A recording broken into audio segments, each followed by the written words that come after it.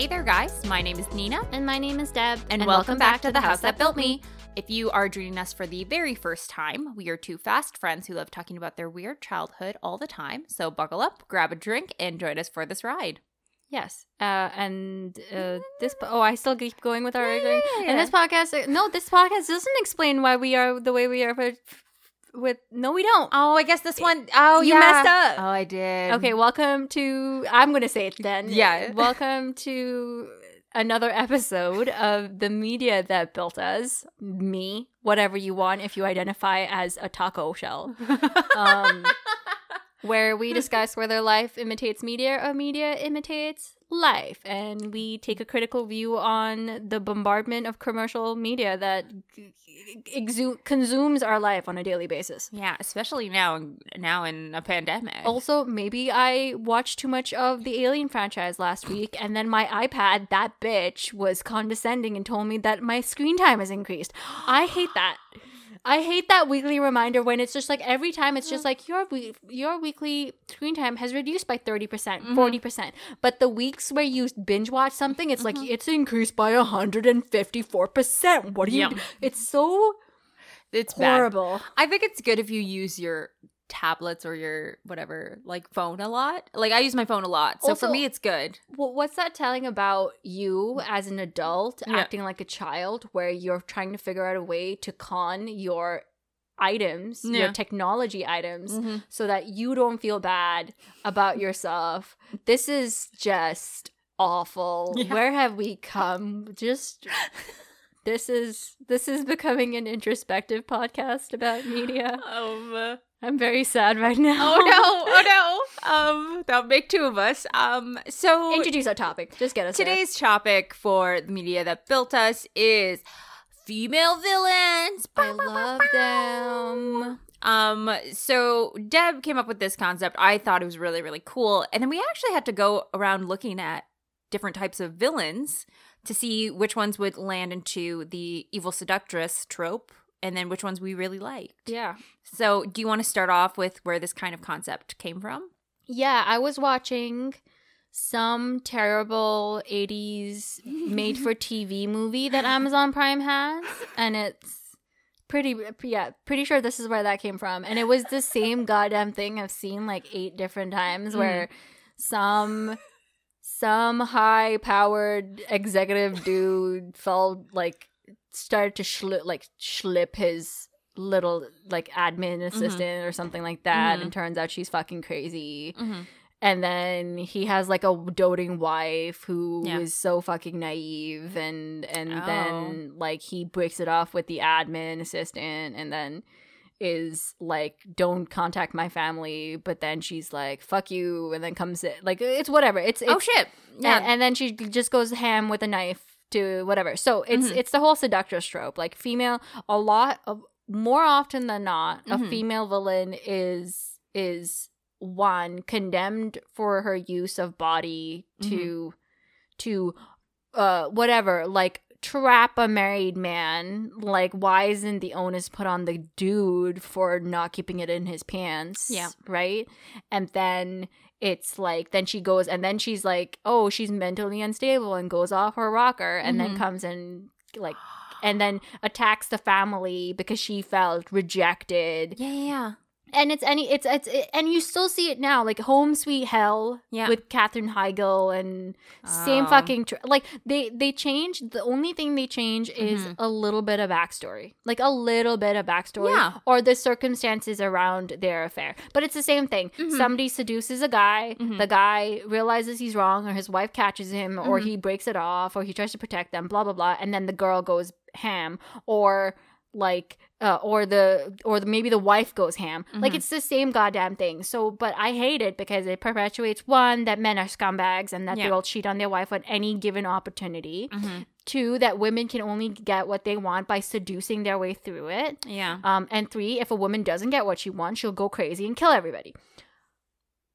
Wow, that's like so off. You can tell it's written by a man. Yeah, and then you say, because the first time you saw it really, really well done was Glenn Close. Well, she makes the best villains. Yeah. But Glenn Close in Fatal Attraction, like with the rabbit and the knife, like those were excellent. It had a like with the whole rabbit thing. I always hearken it back to Godfather and the horse in the bed. Yeah, it's a similar thing where it's not. It isn't about getting revenge alone. It's to incite pure fear, because you're not only willing to attack the people involved, you're willing to go above and beyond and inflict pain on other things to push your point across.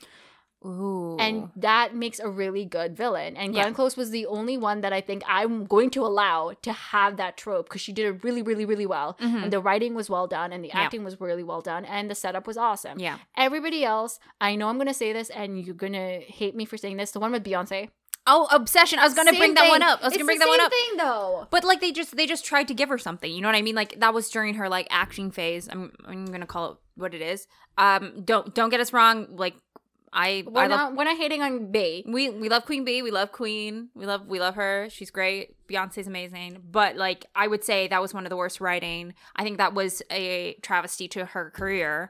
And I think it was a mistake. I think it was 100% a mistake. So I don't blame her for that. I don't blame her for the writing. I don't blame her for the production. You can't blame the actors. I blame the writers. Because I think it's their inability to be able to look at a female villain as anything more than a seductress. And I think that's what it basically comes down to, is that the only way that a man could ever be thwarted from his righteous path executive throne, as a family man, is that it is the woman's fault. And I'm just like, no, it's Adam and Eve. Yeah, exactly. It's like we can't always be blaming the woman for somebody else's temptations. We need to look at it, and at the end of the day, it's whoever made the first move in those temptations is the person at fault. Whether it be the man or the woman, it's that person is at fault. But to always put it down on the onus of the woman, and that she's the seductress in these situations is horrible. And that's where you get really bad writing. That's where you get these horrible tropes. And it's the only reason the same movie. This is a side quest, but it's along the same line. It's the only, like, the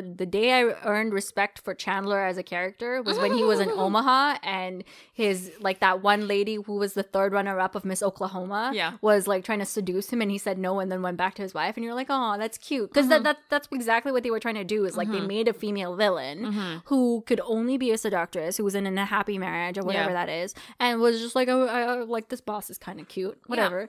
But it's that, you know what it reminds me of? What is it? Jennifer Aniston in Horrible Bosses. And when they're all trying to like make a pact to kill their bosses because they hate all of them. And Charlie, I think, is the guy, or he plays Charlie in It's Always Sunny in Philadelphia. Yeah, I know who you're and he has about. to deal with it. And she's evil because he's like, he has a fiance or he's married. Yeah, and then she's trying to seduce him. Yeah, she's totally... So it was sexual harassment. Yeah, it was basically sexual harassment, but I found it so funny. But, like, she played it, like, it was a funny movie. It was meant as a comedy thriller, but it was so great. And I would say that was the only time where if you look at it and then laugh at it, that I think that would be the only time the trope is maybe more acceptable, because you realize that it's funny as a trope. Yeah. And you're basically jabbing fun at it. Yeah. And then, like, if I think about older movies where I would give it a pass on, like, it did okay with using the seductress trope. Yeah. The Hand That Rocks the Cradle is... You watch a lot more older movies than I do. I do. I love older movies. But I like the insight. It's basically a similar trope, but instead of just purely being motivated by getting the husband, it was actually the baby. So she lost a child and went absolutely bonkers, and then found like one of her friends or somebody. She goes in as a nanny, and what you don't know, she's like because she had just lost her child. She was breastfeeding the baby she was nannying, and then she tries to seduce the husband, and she tries to kill the wife. Yeah. So it's just like really, really good. Like it was that's much better writing, though. It's much better writing, because it's not to seduce the husband to... Primarily, it was actually more of a mental break caused by the devastation loss of her own child. Yeah. And that's how she thought that she could get it back, was to steal somebody. She was changelinging the entire situation. That reminds me of like a scene in The Handmaid's Tale when Hannah, I think the main character's daughter. I've never watched it, but I think I would really, really enjoy it. Oh, it's so good. You'll find a lot of parallels to our modern day. But would I go into an emotional crisis where I see, okay. Oh, 100%. Okay. If you don't cry or if you don't feel like some form of torn, it's fucked up. It's a fucked up show, but it's so well written in terms of like you get to see female villains in that one. Actually, I would say female villains are written the best because they think that they're doing something for the greater good. And so it's like a lawful evil. Oh, do we want to talk about like the different like chaotic evil? Like, is that okay if I use those terms? Yeah, I absolutely, those think are D&D terms, I think. I like that table, that chaotic evil, neutral evil, like chaotic, neutral, lawful is like one of my favorite things to describe. Whenever we're trying to describe a character, we try and put them in that one of those bins because it's easier to understand how their actions fall into circumstances. Yes. And I love that. And so basically what I'm trying to say is like I hate when there's a female villain, I get really, really excited because like the commercials come out, the trailer comes out, and they're portraying this female villain, but then it just kind of fizzles into this fuckdom of seduction, infidelity, mental break, and then anger and violence. That's it. Those are the 5 things that they go through. There's no character arc, there's no character building, no backstory at all. It's literally they are made by that soul experience and nothing else exists outside of it. Have you so in The Handmaid's Tale, there's a lot of lawful evil, like lawful evil female villains. Yeah. And it's so fun to watch. It's actually like fun to watch the mentality of how they rationalize what they do. Yeah. And it's not done through seduction. It's done through, this is the law, this is why we need to do it, this is why I'm doing this to you. This is why you are where you are. Yeah. Right? And this is why I am where I am. Yeah. And I really like that. You see the character development over the seasons. It's on HBO. Yeah. So if you have Crave or anything like that, you should be able to watch it. And if any of our listeners haven't watched it, like, oh my God, what the fuck are you doing? Yeah. What the fuck are you doing? I just imagined like an Instagram post of all of our favorite like female villains just chopped up. Oh yeah, we should totally do that. Are you ready to talk about good female villains? So well-written ones. Yeah. Do you want to start off with some of your favorites? I'm going to talk about my first ever good villain, who like I've admired her for since being a child because that's when I was first like Cruella de Vil. Yes. Is a fucking queen. Like, I don't know why. Like, I understand that the entire movie was to actually, like... And I'm not rooting for her because her intentions were bad. Yes. It's just her portrayal, whether you see the animated version or you see the live action. Yeah. By the way, with... Glenn Close again. She is she makes such a. I actually have multiple more instances where she makes an excellent villain. Yeah, is so good because she's not motivated by sex. She's not motivated by sex. Yeah.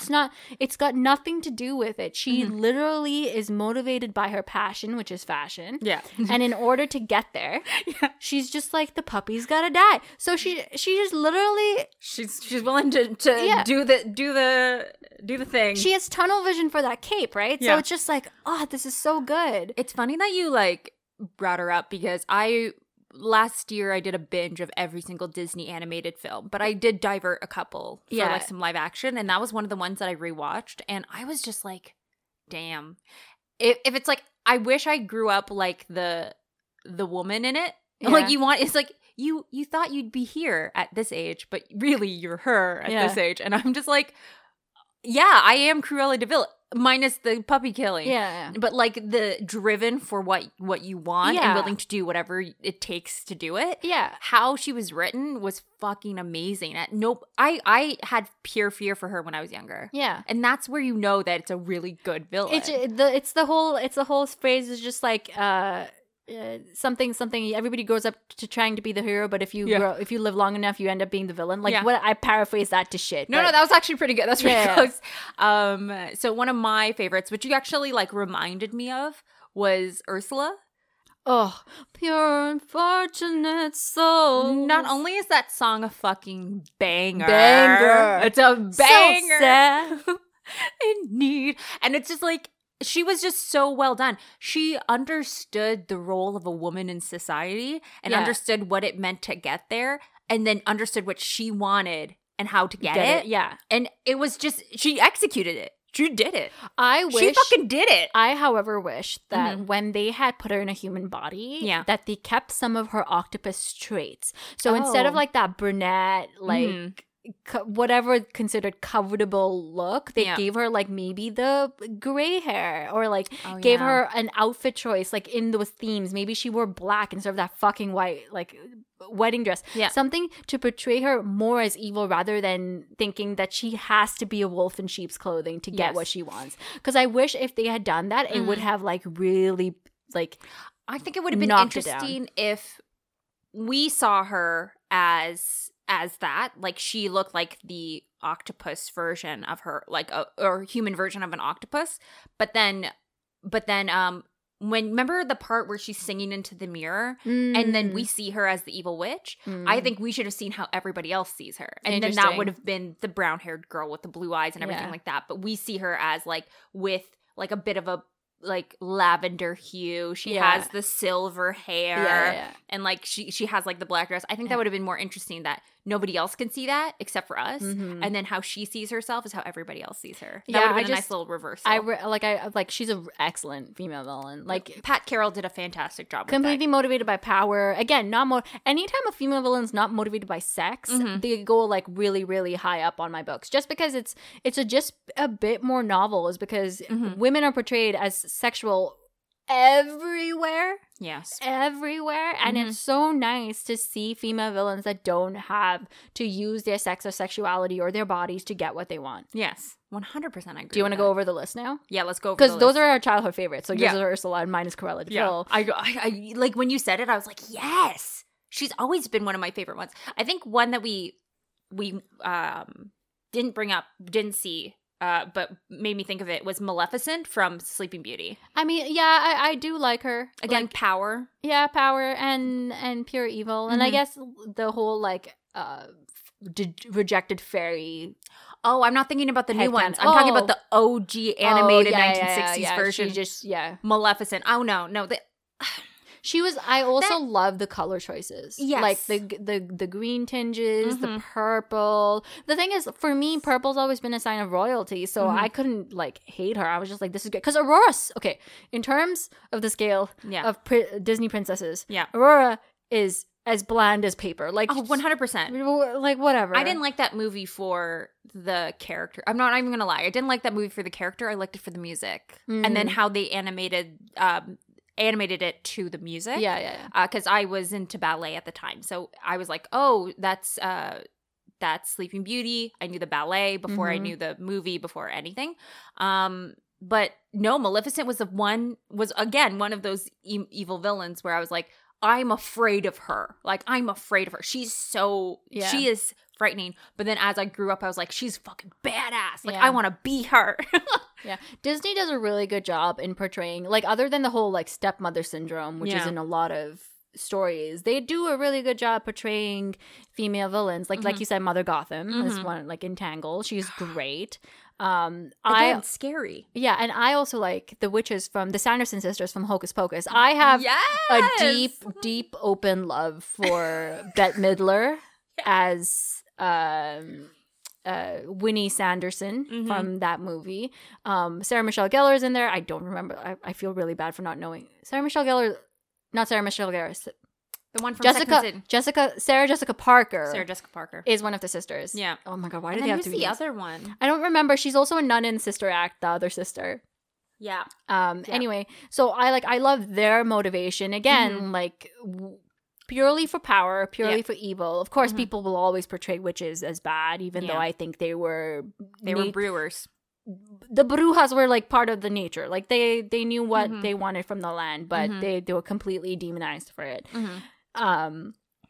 But yeah, like they're also a set of childhood villains that I absolutely loved, because me and my sister watched that movie growing up, and I keep rewatching it at least once a year. Around Halloween, every year. Yeah. Which I like. Again, for some reason, animated movies, again, because animated movies aren't trying to sell sex. No. They write and produce good female villains, motivated by other power, like other needs. I think I think the reason why I do prefer those is because you're not selling sex to kids, right? You can't sell sex to kids. They're trying to. Little bits. But like, that's what I kind of like about the purity of the stories coming from Disney when you have female villains, is that you you get to the root of the story of why they're evil. Did you watch Toy Story 4? Not the college one, the one afterwards. Yes. So there was technically a female villain, right? Yes. And it was the doll. Yes. Okay, spoiler alert ahead. If you guys haven't watched it, come on, it's been like 3 years. Also, I don't actually question you for not watching it, because some people just wanted to end at 3. Yeah. I wanted it to end at 3. I also wanted to end at 3, but I think I like how it ended, because I had some unanswered questions after 3, so it answered my questions. Okay. And I would say her main role was just to be adopted by a child, right? Yeah. And she could never get adopted because her voice box was broken. Right. And then Woody ended up giving her his. Mm-hmm. And I would say that was like, I'm trying not to get emotional. Don't do it. Or do already emotional wreck today for other reasons. But like it was just like, she was a female villain, but then she had a really good character arc where once she got what she achieved, even though she did horrible things, mm-hmm. she was inherently like good, right? Yeah, I mean, she was motivated by something really sweet. We see that very towards the end of the movie.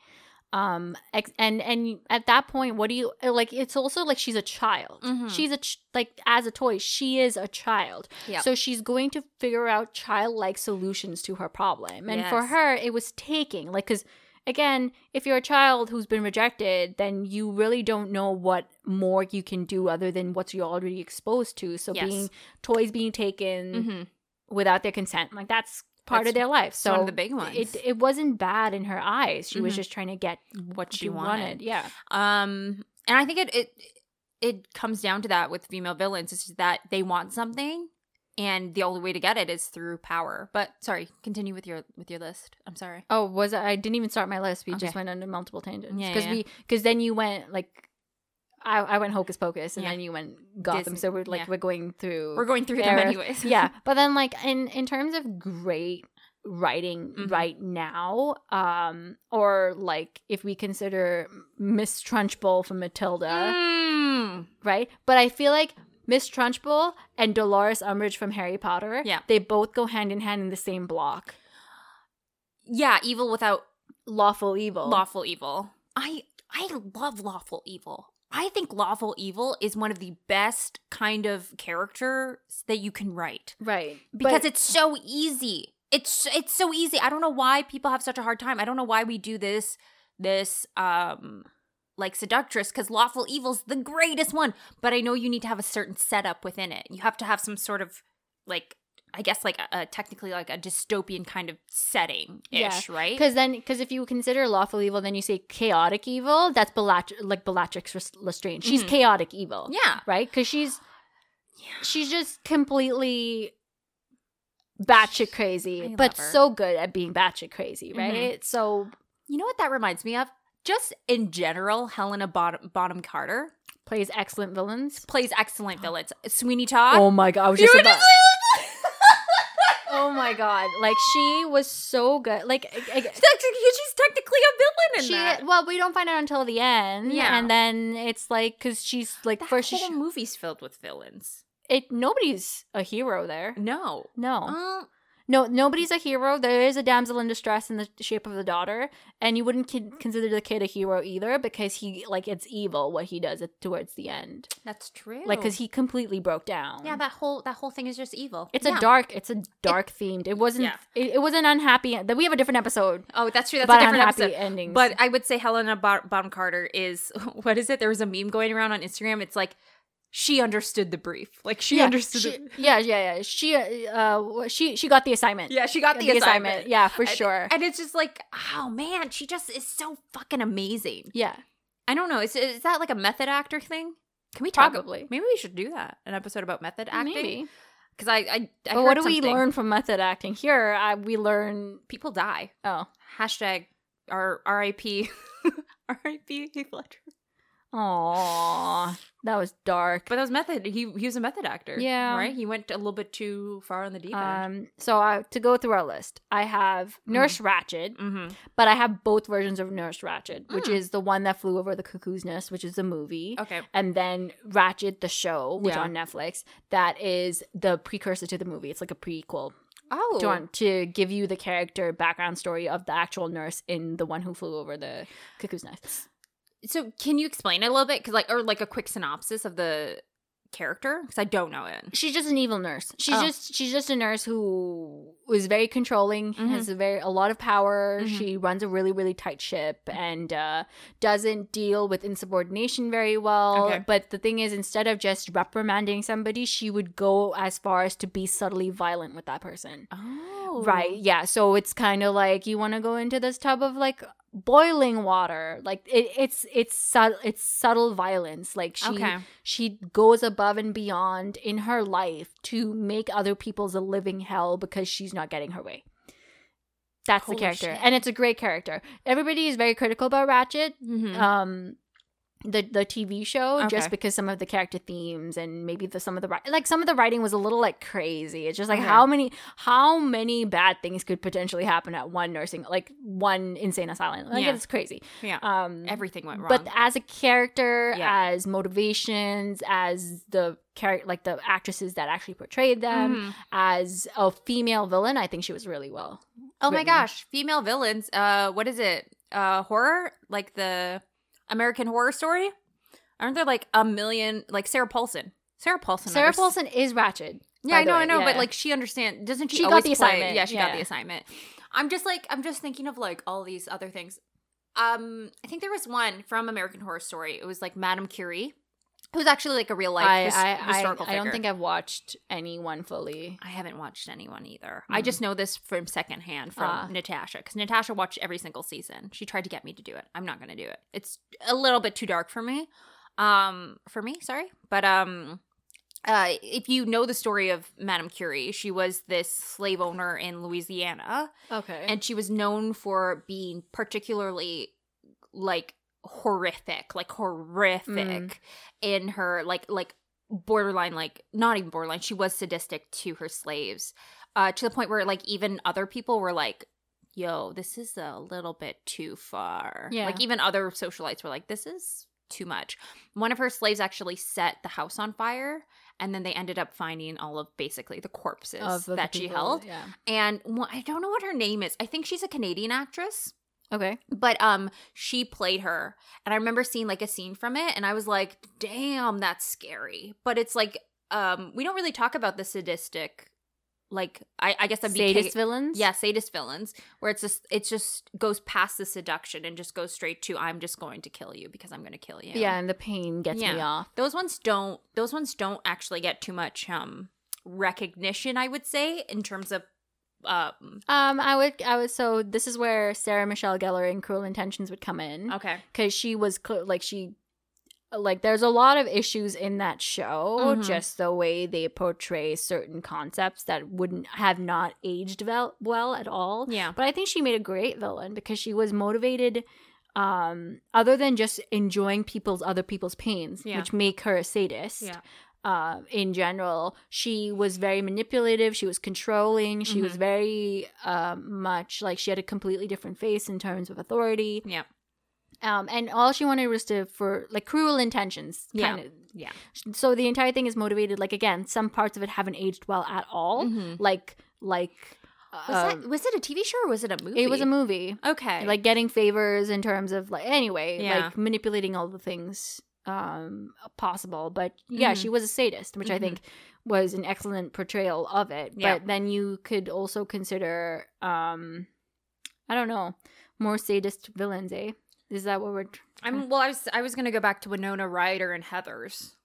I haven't watched that one. I haven't watched it either, but I've seen clips from it on like YouTube and Instagram and things like that. And basically she's like, it's like 3 or 4 girls who are all super popular, and one of them's on top, and then they either accidentally or they purposefully, Winona Ryder's character convinces the other girls or her boyfriend to kill this main girl so that she could be on top. Ooh, again, it's a power struggle.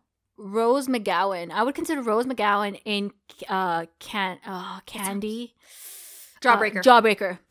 That's it. She's she makes a great villain in that. Yes. I think the themes and the very like campy look. Are there The campy movie was like blah, but does Winona Ryder ever play really bad characters, or she just plays dark characters? she's very good at being the goth chick. Okay. Yeah. Oh my god! I just watched Faculty. I would consider that a female villain. I never watched it. Who?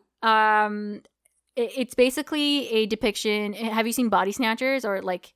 Do you know about the story of the Body Snatchers? I think I've heard of it. Or the Pod People? Yes. Yes. Yeah. Okay. So it's basically the same thing. Like a species, like a parasite takes over. Yes. And then all the girls, like everybody slowly becomes part of this hive mind. And then they become, like all the female characters do become villains. Yes. And then, it turns out there's a big queen and she's the main villain. Yeah. But that's a more like alien look. It's not really turning the human element evil to become a female villain. It's completely motivated by extraterrestrial motivations, right? So you consider like the villain from Species too, because she was female on the outside. Yeah. But the intentions are not to be a seductress because she's female.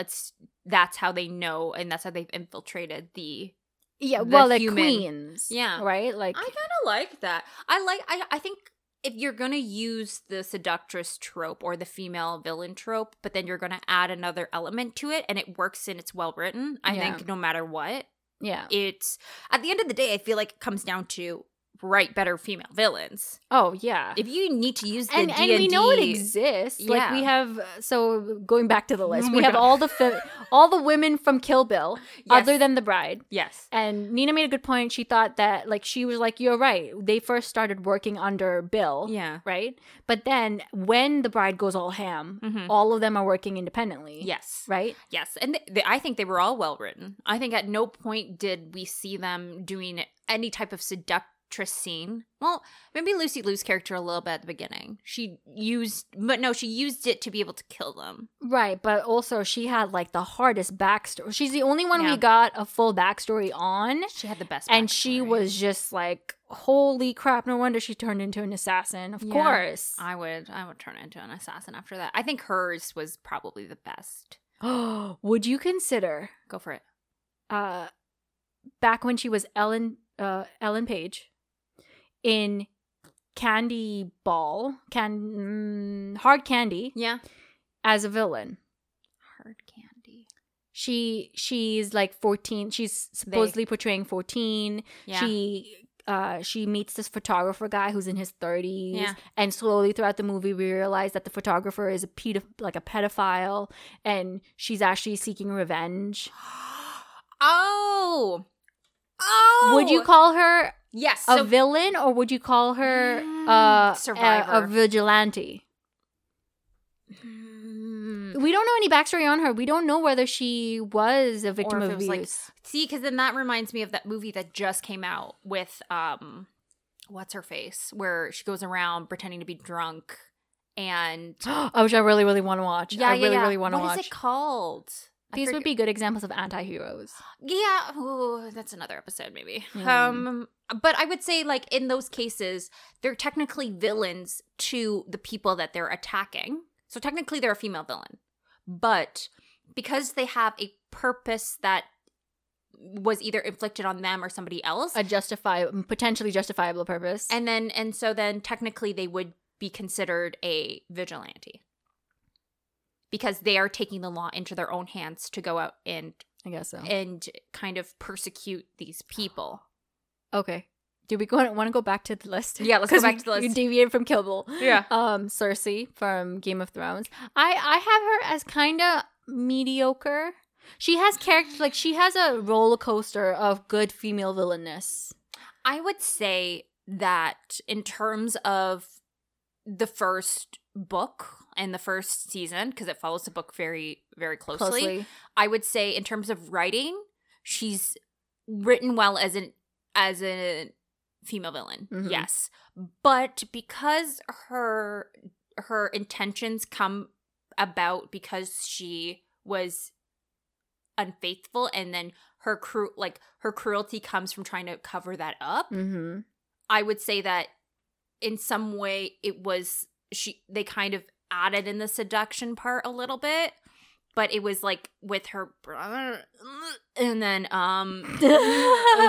it's just so gross. It's so gross. And then I would say that it was also to protect her children, and it's like so weird. I like, because there's so many different levels to her. She's a little bit too complex for me to just put into one type of box, but she's definitely one of those. I would call her a goodish female villain, Right. But I also have on this Miranda Priestley. God bless that woman. Okay, so we just talked about her. Yeah, she's so good. Fast fashion episode. It's just well written, well executed, well I'll rewatch that one to the end. Yeah, it's just like Meryl Streep. By the way, God bless her. She's an amazing actress. Yeah. But it's just that concept. But it now, as an older person looking into the movie, she's portrayed as villainous for knowing what she wants. Yes. Or even, I dare say, giving up her family, like being that whole scene where she's upset that her husband's about to leave her again. Like her third husband's about to leave her because she's so obsessed with work. Spoilers if you haven't watched it. Which rock are you living under? Yeah.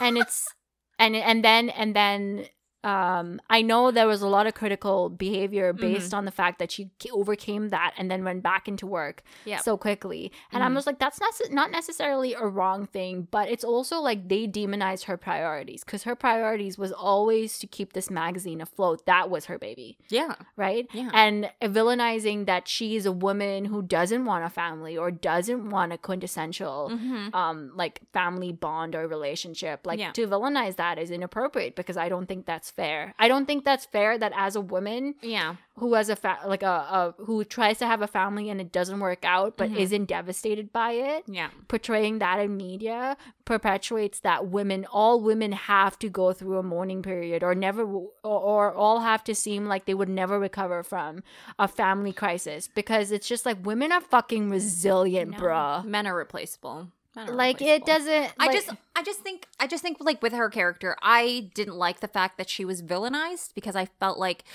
well, one, the main character is Andy, right? Like it's Andrea. Yeah. And so for me, it's like she's only villainized because our main character is Andy. If you swapped the script and you made her the main character, she would not be the villain. Yeah, all they had to do was make Andy she was already pushing my buttons with some of the things she complained about, but if you made her slightly more whinier, you would be like, yeah, like fuck this chick. I would actually say the villain in this was the woman who's trying to take her job.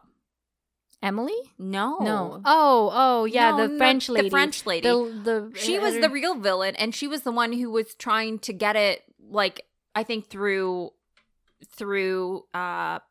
back doorways. Like she would have been the type of villain. But I liked her approach where she teamed up with other people to try and move Miranda Priestley. Like I accept all of the chess moves, and I put that in air quotations, the chess moves that were made in that story. Yeah. But like, oh man, it was just so well written. Just to keep this spicy, because we're talking about Meryl Streep. Yeah. I have Miranda Priestley, and then I have Death Becomes Her, which is a 90s movie with Goldie Hawn. Mm-hmm. Do you know who that is? I know who Goldie Hawn is. I had to think about it for 2 seconds, but that's Bruce Willis. What's her face's mom? Yeah, that's exactly like I know who you're talking about. Yeah. Bruce Willis and Meryl Streep. Okay. And it's all about female villains, and it uses the seductress trope way too much, and for that I hate it a little bit. Yeah. But it also uses comic. It's comic. Okay. It's a horrible movie. It didn't do well at all because everybody's just like, "What the hell is happening?" Yeah. But it's basically, Goldie Hawn is engaged to Bruce Willis. Okay. And Meryl Streep is an actress in the movie. Okay. Like that's what's happening. She's an actress acting in the movie. Yes. Okay, got it. Like a Broadway actress. Yeah. And Goldie Hawn and her are frenemies. Oh. Then Goldie Hawn and Bruce Willis go to the theater to see Meryl Streep in action. And in which time Goldie Hawn takes Bruce Willis to the back to meet with Meryl Streep. And in that time, Meryl Streep is just like, oh, hey, him. And then Meryl Streep steals Bruce Willis from Goldie Hawn. Seductress. Then Goldie Hawn becomes sad, upset, depressed, and very obese in the movie, and a cat lady. And they take her to a mental institution because she just lost her shit. Then cut to 30 years later, Bruce Willis is actually a plastic surgeon, and that's why Meryl Streep stole Bruce Willis from Goldie Hawn. That's the motivation. And then 30 years later, Meryl Streep and I'm just telling you the entire synopsis of this movie. Yeah, it's fine. Because Bruce Willis and Meryl Streep are married. Yeah. Meryl Streep uses Bruce Willis for plastic surgery, but it's 30 years later, so like gravity and things are moving and shifting, and she's not in her prime anymore. They're in an unhappy marriage. She finally gets an invitation to go to Goldie Hawn's book opening, so she goes to the book, and Goldie Hawn walks out with a beautiful red dress and amazing looking body, no longer obese, and also looking 30 years younger. Okay. So all of this entails, then Meryl Streep gets jealous. She doesn't know what's happening. Goldie Hawn tells her. They spend them. So it's basically like this elixir that you drink that keeps you young. And but the death becomes her is because if you die while you're under the effects of elixir, which you can do, you don't actually die. You become kind of like a zombie. So you have to take care of your body, and that's the point. Yeah. Death becomes her. Slowly, both of these women are still obsessed with this man and start fighting over Bruce Willis, who just wants to be left alone and live his life. Yeah. It's a horrible movie, but they both end up being villains, and then all of a sudden Bruce Willis becomes a hero because he's just trying to avoid these two malicious seductress women who have an elixir of prolonged life, but have both died by each other's hands and now need his help to fix their bodies because they fucked up. And you're just like, what is happening? I might actually watch that. The one seems like it's kind of jabbing fun at the seductress. It is. Yeah. It's more of like a frenemies, a commentary. Kind of it's a commentary about, like, again, frenemies, female like rivalry and friendships, and again, I hate it because they still use the whole thing like the both women are fighting over Bruce Willis. Find somebody with hair. Like, it's not. I love it. No, I'm not a big Bruce Willis fan. I'm just like. And as a comedy movie, I think it's good. As a female villain movie, it's horrible. So it's like, Meryl Streep can go both ways. She can, but she's just shown that she can be that type of, you know what I thought of a female villain technically, but like kind of did a turnaround? Viola Davis in How to Get Away with Murder. I guess. Because if you take it from the student's perspective, she is the villain. Yeah. At every season until the very last season when they find everything out. Yeah. Right? And then finally they see like a full turnaround of the whole situation. But then if you look at it from her perspective, of course she's not, or anybody else who worships her, which as you should, Viola Davis, she's not the villain. But if you see how she kind of acts, and she says it herself, like she comes off as the villain. She tries to be the villain. Yeah. Because it's easier to be the villain than it is to try and be liked by everybody. Yeah. And I love a line like that because it's like, please yourself before you please others. Yeah, and at the end of the day, like when we, I feel like villain is a really strong term to describe the women that we enjoy in movies because it's just more realistic and better role models. I know, and I'm not saying that's all we're asking evil. For. No, like don't be evil. I don't want to be a sadist. I don't want to be the girl from Cruel Intentions, and I don't want to be like somebody who just likes to inflict pain. Like that's not what we're looking for. No. But we're looking what I want, because at the end of the day, again, like I don't like what the seductress trope, female seductress trope does. It's like it warrants men or gratifies men who want to cheat on their wife because they know they can blame the women they cheated on their wife for, saying that she completely seduced me. Yeah. And then media perpetuates that that's actually a valid notion, that it happens a lot of time. And look at how many movies we have created with the same goddamn thing. Yeah. Versus good female villains like Cruella de Vil, and Nina's losing her shit. She thought about something. Go ahead. I was just like, there's this part in like the Bible where Jesus is like talking to his people, and they're like, how are we supposed to be around these women? Like we're so seduced by them. And he's like, poke out your eyes. Yeah. Poke out your eyes. And I'm just like, yeah. Yeah. And that's what I'm thinking. I'm just like, at the end of the day, instead of blaming the women, just poke out your eyes. Yeah. Poke out your eyes, guys. It's just like, it's the same thing as like sending a kid that's wearing a tank top from school into the office because they're like, oh, she's distracting the boys. I'm just like, teach your boys is not she distracting you? Yeah. The amount of complaints that girls get are typically from male teachers. So we should actually start, sorry, that was a weird noise.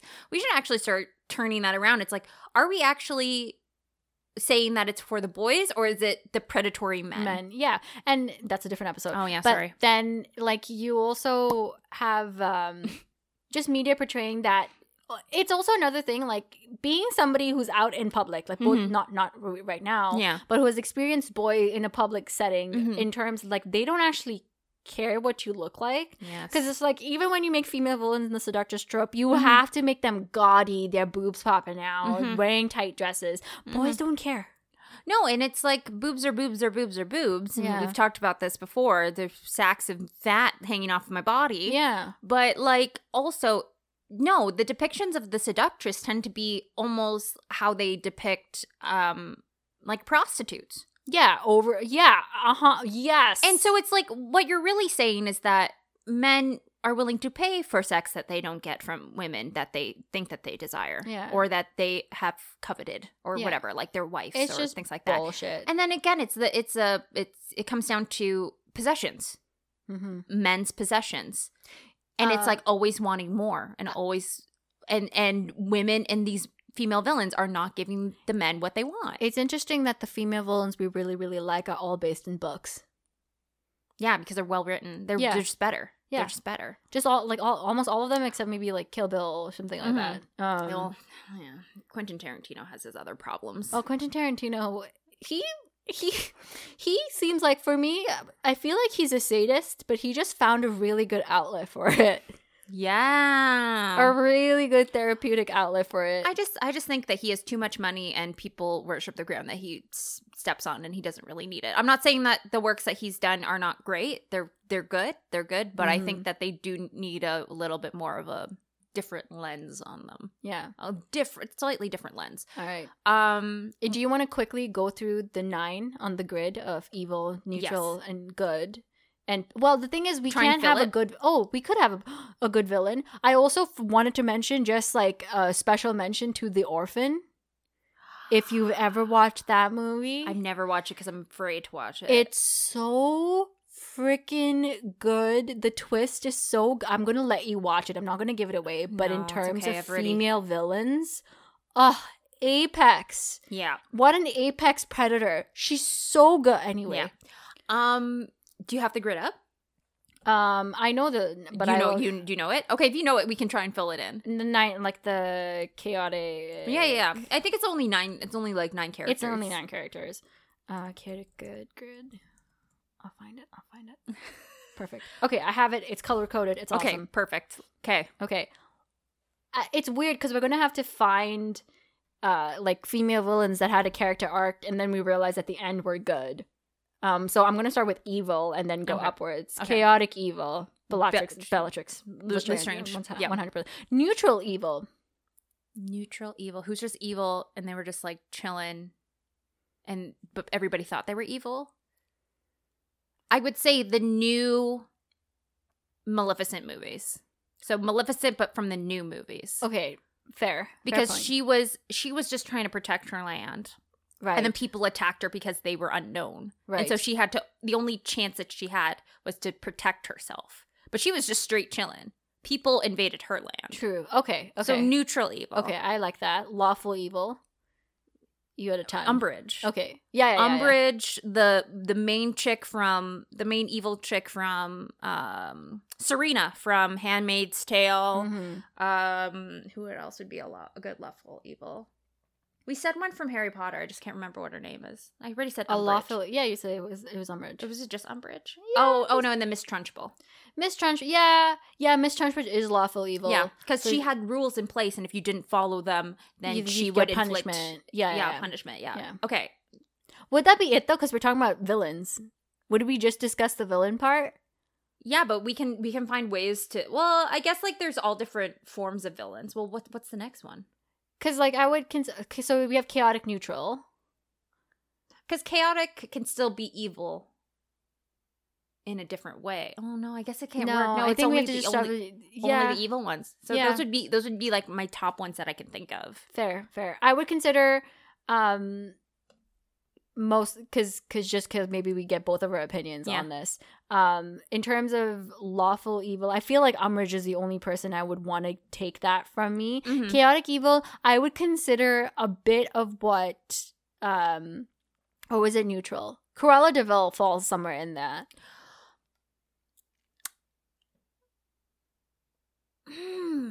Feelings.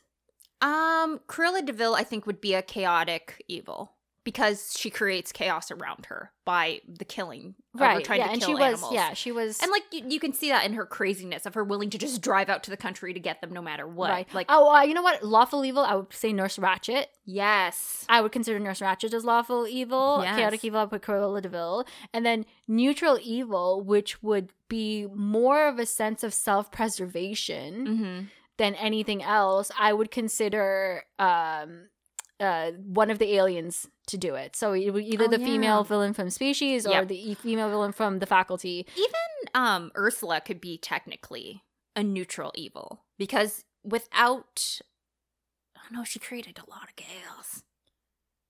Yeah. Gothel?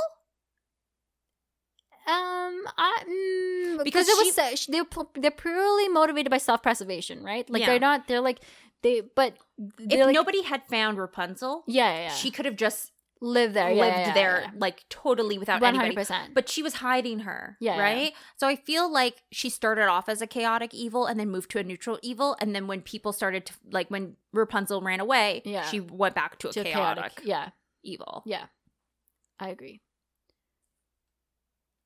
Yeah. Ursula was always chaotic. I would still consider a neutral evil to be the Species things because they were purely motivated by self-preservation. Yeah. Oh God. Yeah. Oh shit. Write better female villains. Yeah, I like the lawful evil though. I think that one's the easiest one to write.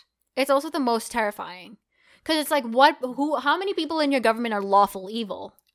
Right? They're purely motivated by the rules. They don't check whether the rules make sense to them because they have no moral compass themselves. Yeah. So they are just like, this is the law. This is what we're going to do. This is I'm bitter about our new restrictions. So this is where it's coming from. That's fair. Anyway, what's your takeaway for female villains? I would say write better villains. Write better female villains. Stop relying on the seductress trope. We can do better. We've seen better. We have seen fucking Shigo from Kim Possible. Shigo! What I've taken back is that kids, maybe hire some kids writers to write your female villains. Did you ever watch the Avatar The Last Airbender? I totally forgot about Azula. Or Yzma. Oh my God!